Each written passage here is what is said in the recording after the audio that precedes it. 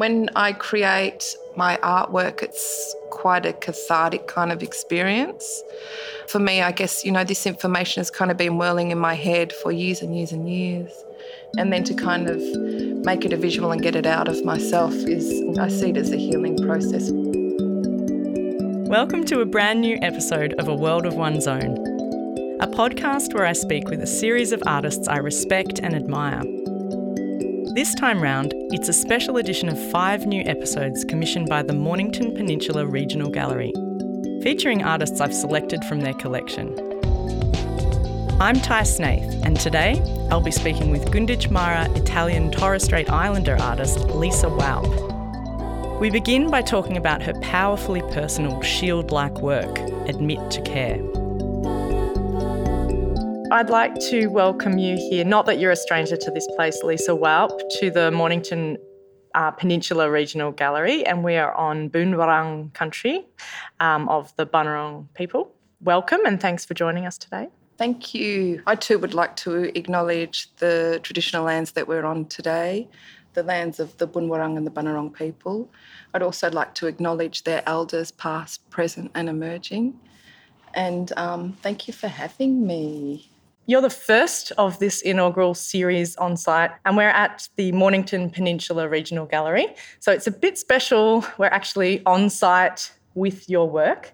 And the reason for this podcast series is just to speak about works on paper from the collection and 5 amazing women that have created them. So I thought we might start just by talking about this work that you have in the collection, and maybe you could, in your words, just tell me what it's about. Yeah. So this works on paper is called Admit to Care, and it's a digital print using documents, old documents from my mother's time in care. So it's an actually enlarged document, and it's also an oversized copy of an envelope. And then I have a very linear drawing on top of it, which has been stitched, and it represents a shield.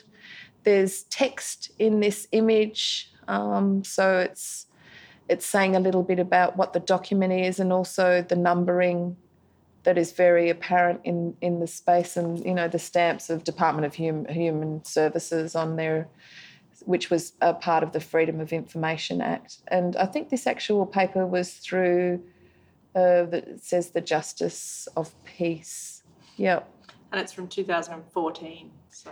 Yeah, the work was created in 2014, but this document would have been probably 1955. Yeah.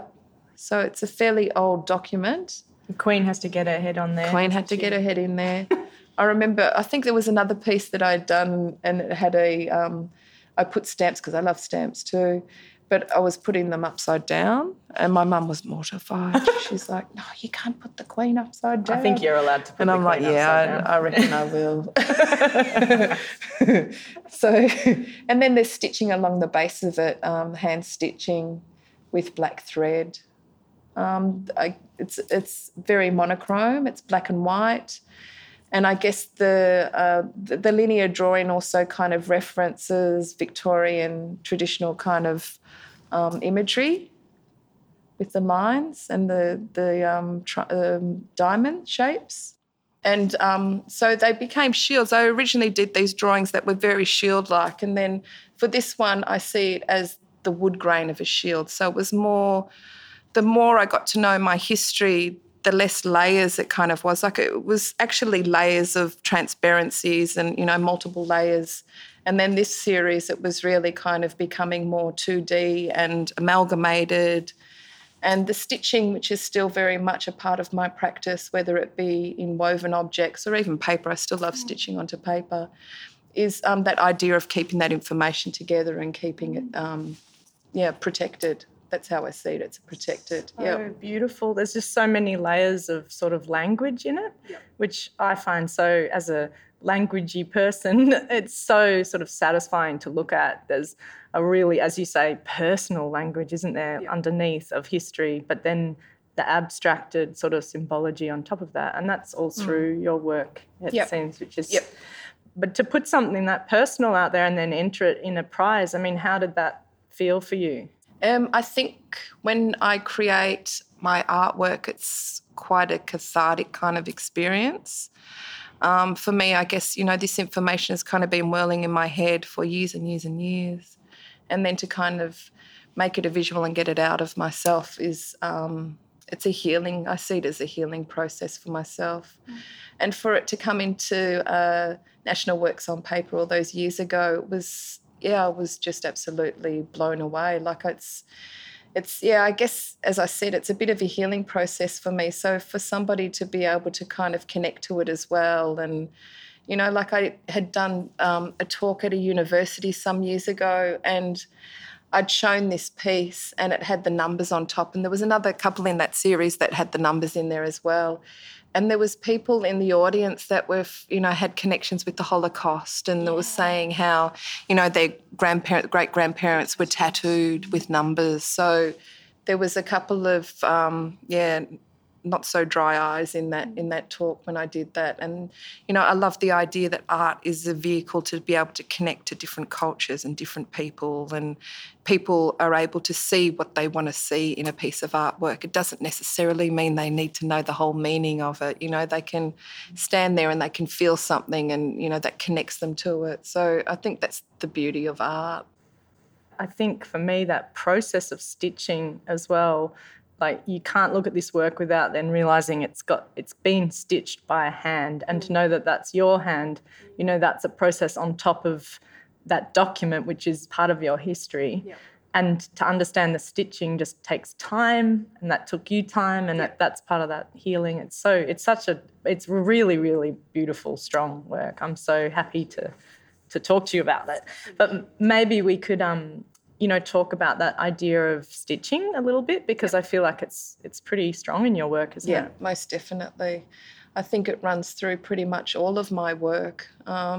And again, it's that idea of, keeping things together. And I think after this series, I started doing a little bit more with red. So red is very much a part of my practice. It might just have 3 red stitches in a woven object, or 3 stitches in the paperwork, or it might have a red line stitched across it. And for me, that represents bloodlines and connections, and whether it be connection to family or country or history, it's all kind of put together. And, I guess that's a common thread throughout all of my practice, regardless of what medium it is. Yeah.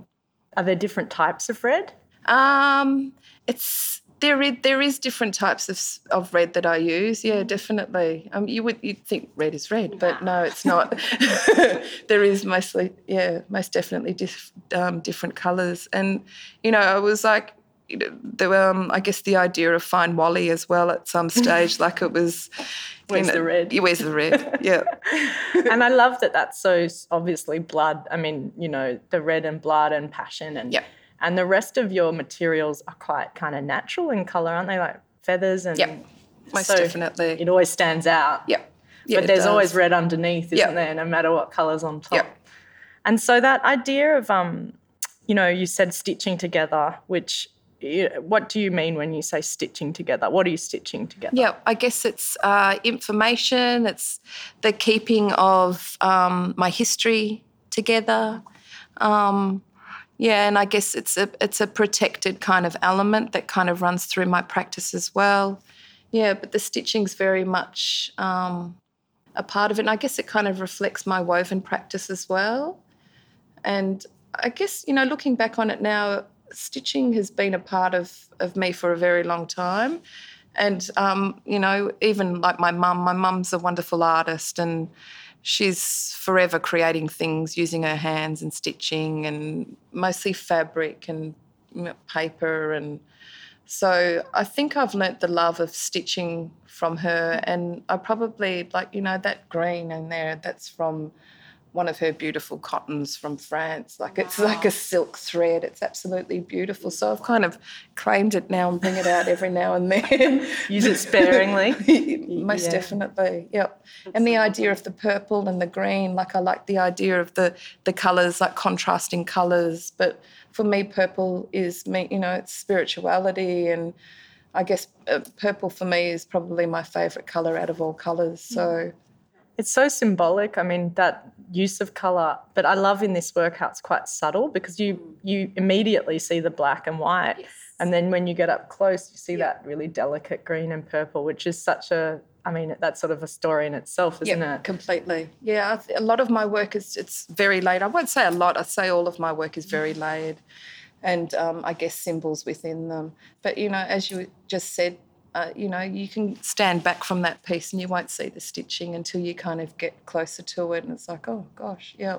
And with your woven works, I mean, it seems to me a lot of them act almost as vessels or, they have not a function, but, I guess a vessel is the best way to explain them. And is that is that just the form or is there a symbology in that as well? I feel when I weave, it's really guided. Like a lot of things that I've created, I don't even really know how I've created them until I've finished them. And then it's like, wow. Like recently it was Bayside City Council had acquired a few of my pieces and they brought them back to my house to have like an interview with them. And it was like these family members that I hadn't seen for such a long time. And it was like, oh, that was so lovely to see. And one of them was a dual figure. It was called Chosen Before Birth. And it was a figure that had two heads. So it represented the mother that I've grown up with and my birth mother, and then a baby cradled in the arms. And I looked at it and I thought, I don't even know how I did that. I just don't, like, I'm thinking to recreate something like that, which is never possible. Like everything's really very one-off and it's very guided by materials and, I'm forever collecting materials and might not use them for several years, but, it'll come a time where it's like, oh, yes, I know what I can do with that. So, yeah, it's a very guided process and I feel that, I have to kind of be open to that. I feel like I'm being guided by ancestors and just having that connection, especially using natural materials within my work. So, and for me, it's the intangible that becomes tangible because you're able to kind of feel it and touch it, whereas, I guess my history is very fractured and not there. So it is there, but there's missing elements to it. So nature is a connection, and I've done work that it really substituted family, like having the nature in there and having that connection. So beautiful to hear it put that way and eloquent, because I feel like sometimes it's not that easy to understand when it's not your history, and we shouldn't attempt to try and understand that if it's not your history. But your birth mother is Gunditj Mara, am I right in saying that? Yep. And so have you reconnected with her stories? Yes. So a lot of her stories to me have been oral. So I'm still trying to find out a lot more information about my history and my family, but not so much for me anymore. It's becoming I want to know more for my children and even for my birth mother and, my aunties and, just my cousins. Like, even their information, what they have is so limited. So I'm forever trying to connect with people to be able to find more information and how it all kind of comes together. Yeah, that's such a big task. It's such huge. An important task. Yeah, it's a life task. Yeah. It reminds me of, I was lucky enough to go to Marie Clark's house and speak to her, amazing, amazing woman. And actually not dissimilar, the way she spoke about just relearning a lot of stuff that she knew was hers, but, and that she had the right to relearn, to be able to teach all her nieces and nephews and everyone those practices, which is a huge thing to do. Yeah, it's massive. Yeah, she's a cultural keeper, Marie. Like she revives practices that are dormant and, it's just, I have huge admiration for what she does. And also the way you were speaking about collecting, like to see her collection, and I watched a few videos with you too. Yeah. But it's not dissimilar either, like just her collection of quills and teeth and all those things that I guess are a language in themselves, aren't they? Most definitely. And as you said, I think in one of the videos, you don't necessarily know that you'll use them all, but just to have them there, it's like a resource. Yep, and it's inspiration. Yeah, I've got a great collection of teeth. And even my daughter yesterday was like, have you still got our teeth, Mum? You know, all our teeth. I said, I've got every single one of them. Yeah. Along with some other animals' teeth. I've got heaps of animals' teeth and bones and feathers and, you know, and for me, I feel like I'm giving them another life, these creatures that are deceased or no longer. And, you know, I feel like I'm honouring them as well with creating something from them. Yeah, that's beautiful. And so paper, though, like with teeth I can understand, and even shells, they last so long. Yeah. But with paper and thread, I mean, how does that, at what point in your practice does that inform the more, you know, long-lasting things? I think paper is my first love for a medium. Like ever since I was a little girl, paper, you know, that was always there, paper. So I think with paper I love the idea that it's unforgiving, you know, it's... Once it's done, right? Yeah, and if you mark it or bend it or it's unforgiving medium. Can't iron it back out. No. I know, I love paper too, but it's, no forgiveness there.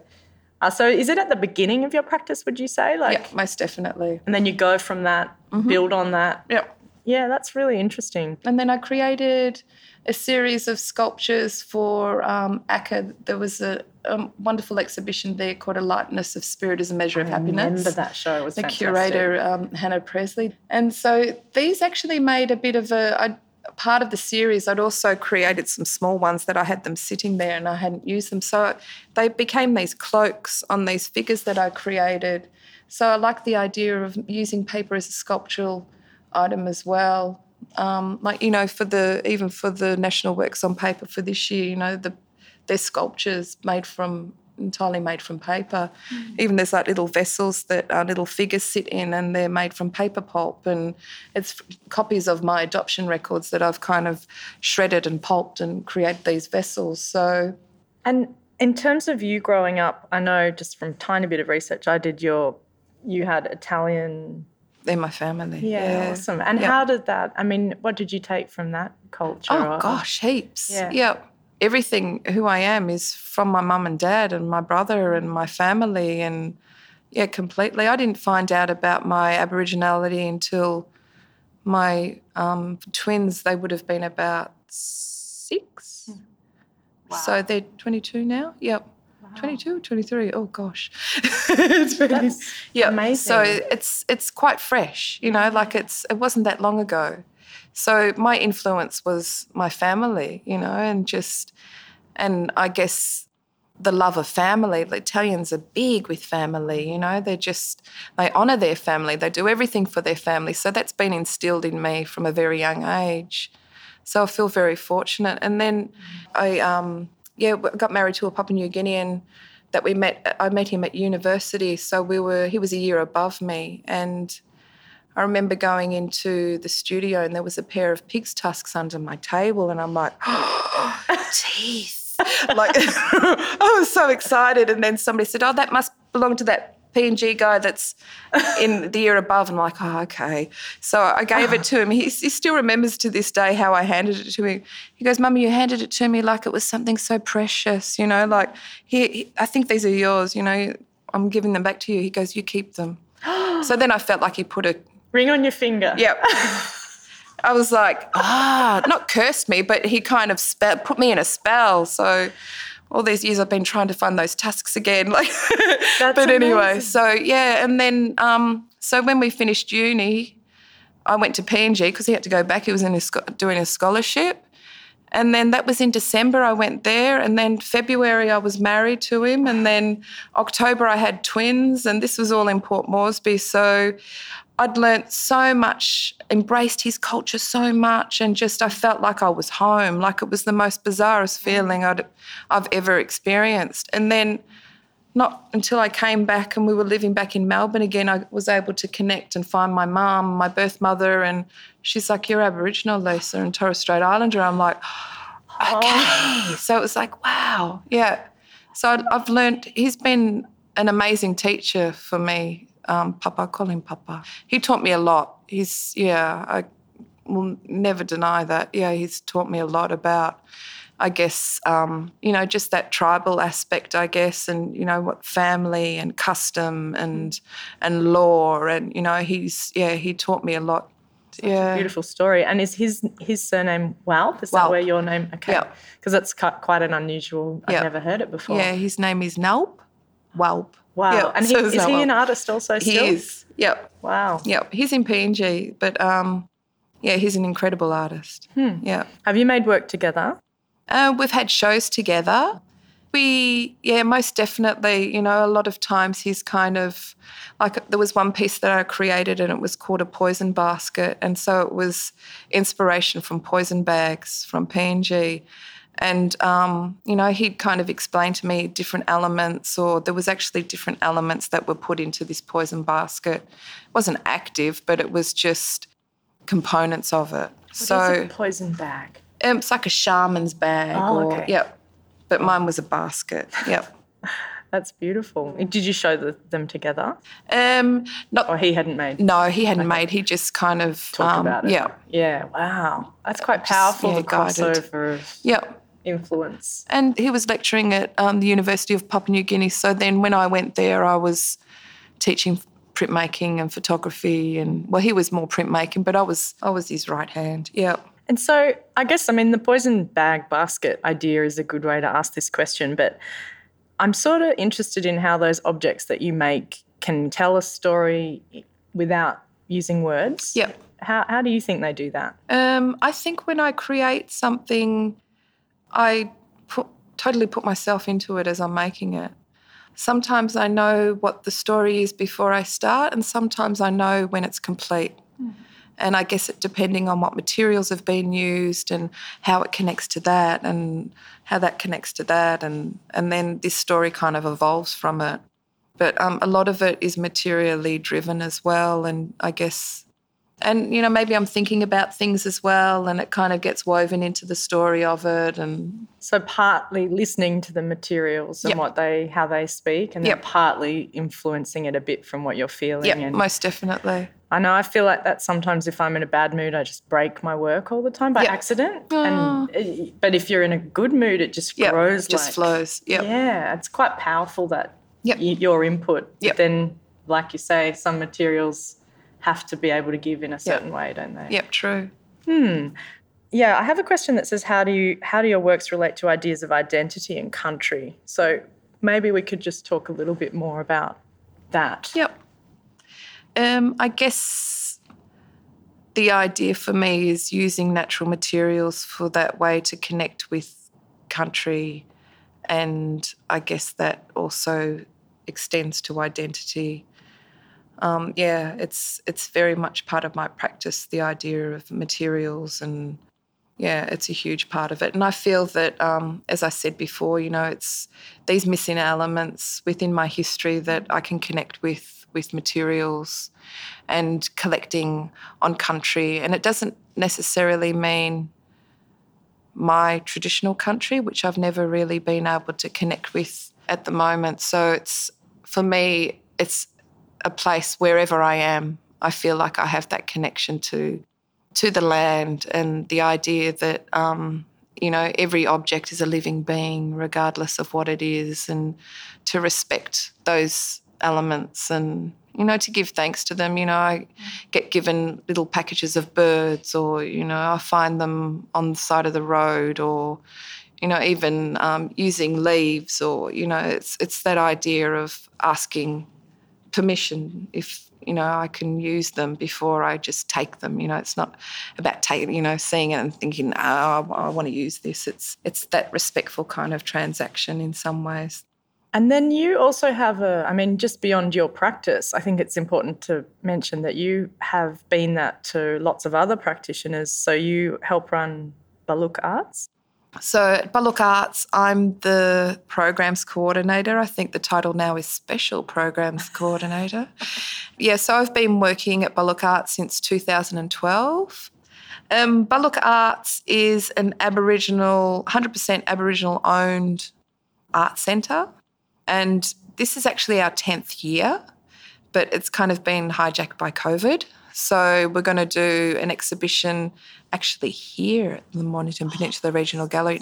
It's a very small, I guess, focus on past and present. Yeah, it's an amazing place to be a part of, and I think in the last couple of years it's been 100% owned and run by Aboriginal and Torres Strait Islander people. And previous to that, we had Tracy Lee Smith, who is an incredible visionary, and she actually set up Bullock Art. So, and then it's kind of been passed on to us now.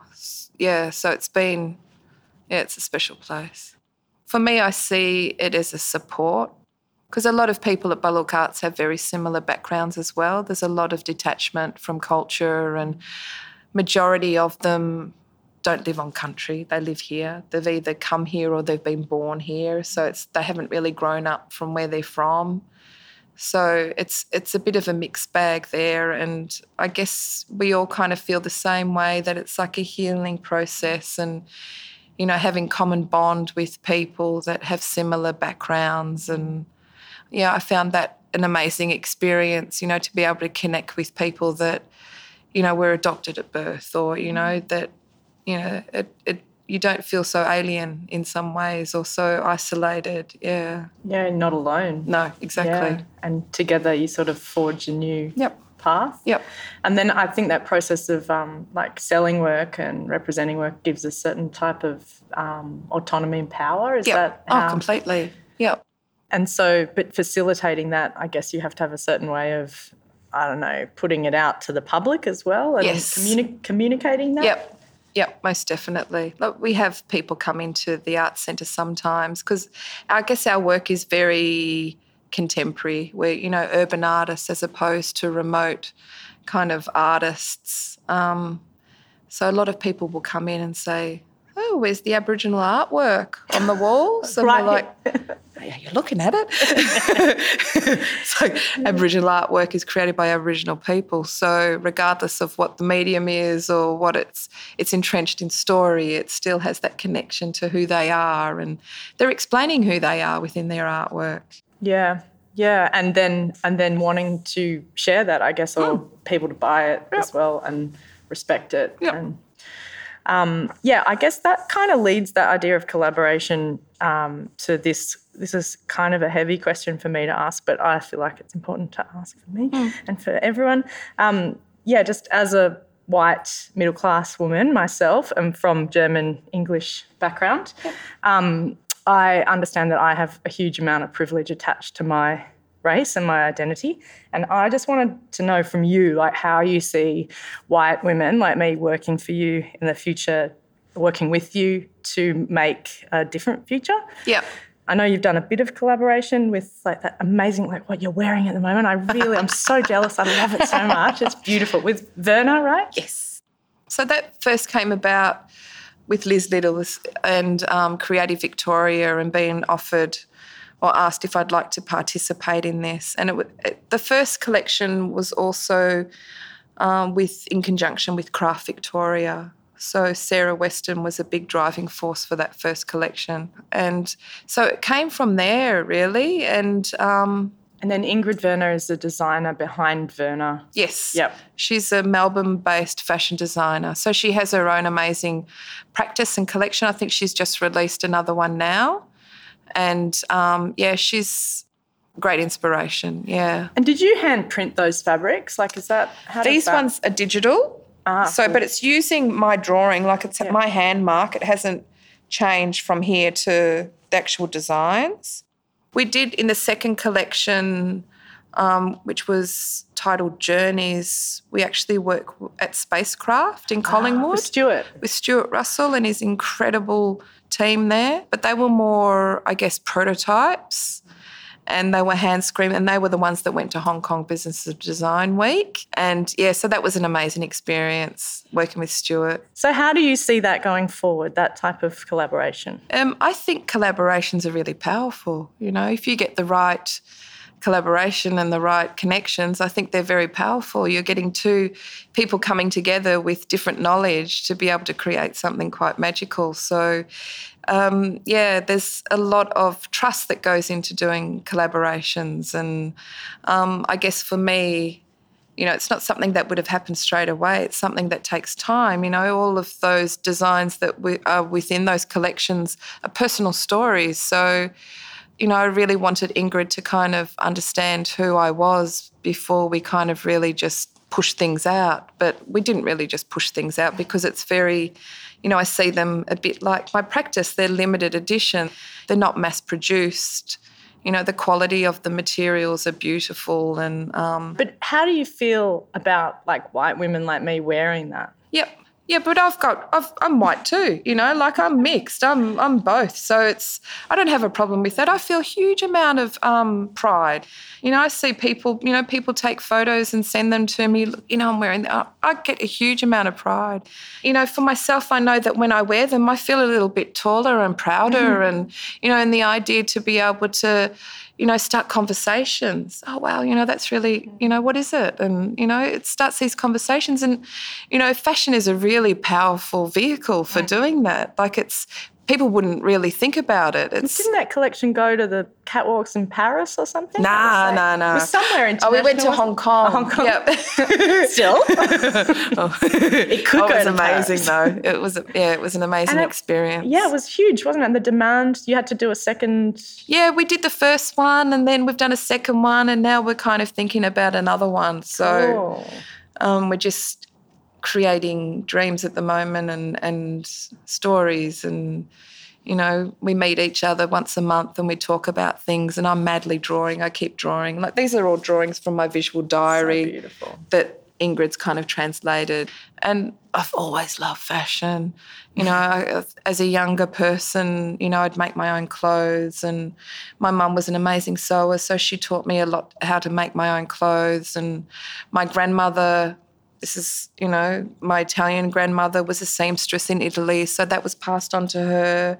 And then I feel like my mum's passed it on to me and, so it was a dream come true. I remember, as a much younger person, I'd create my own designs and then have my own label. I think I had puffy paint. I'd write my own label name and awesome. It was called LSD because my name was Lisa Scarsella and, designs. And, this was like when I was 16 or something. So, yeah. Have you still got those things? No. Yeah, that would be funny, wouldn't it? Yeah. Be cool in your retrospective. Oh, gosh, no. Puff paint, I was a big fan. Oh, puffy paint, I love puffy paint. But so it is something that you can see going forward is a real vehicle for you to sort of, to exploit really, like. Yep. Yeah. And to explore, yeah. Yeah. And, the idea, I don't stick to one medium. It's still storytelling regardless of what medium it is, and I'm still being able to express, my history and my connections. And, I love working on multiple things at once. And, like we went to Wantirna Market on the weekend with my 3 kids and we get there and they're like, starting to look. And I'm like, you've all got your phones? Yep. All right, I'll catch you later. Whoosh, and off I went because I was just like, they were like looking and I'm like, no. I'm like, I've got a scour now. I can find bits and pieces. So, like little plugs from old sewing machines that look like teeth. And there was a fella there that was selling, he had probably a square stuff. He'd already packed all his stuff away. And there was a little boy there and it said free, take whatever you want. So there's a little boy taking all the tools. And I saw a shark egg and I'm like, sweet. So I'm like, grab the shark egg and, just people see different things. So, I've created the idea of recycling and, I've created jewellery out of bottle tops and, that was really fun because I did it with my dad. My dad's 80 plus now and, I did a commission for the Art Gallery of South Australia. I think it might have been the year before. I saw that when they flattened the bottle tops. Yeah, they were cool. Yeah. So we had to do 1,000 of them. Wow. And, people would be collecting these bottle tops and, sending me packages of bottle tops. There was a lady in the Netherlands that recently sent me a box of bottle tops. I met her down here when she was in Melbourne and she's gone back home and she said to me, I'm going to go travelling. Would you mind if I collected you some bottle tops? I said, I'd love it. She wanted a reason, obviously. Exactly. And then she said, at some stage I had to stop, Lisa, because all I was doing was looking at the ground. So I wasn't looking at all the sights around me. I was like scouring the ground. And, it's a precious little item that people would walk past. And for me, it's a symbol of community. It's a symbol of, I guess, connection. It's got, I guess, celebration attached to it as well, or, you know, so there's a lot of different meanings with it. But it's also not dissimilar to, say, like a shell or a pod or Yep. something that you might find in a natural landscape. It's just in the new natural Yeah, landscape. exactly. Yeah. But it's still a precious little thing. That type of thing happens intuitively, right? Like you collect those things and then you work out why you're collecting it. Yeah, I can't even recall how that kind of, because it's got the artwork on them and they're all so different and the colours and they're, you know, really quite beautiful on them on their own. And I think I'd said to Dad, I'd love to make some brooches or earrings or something from these.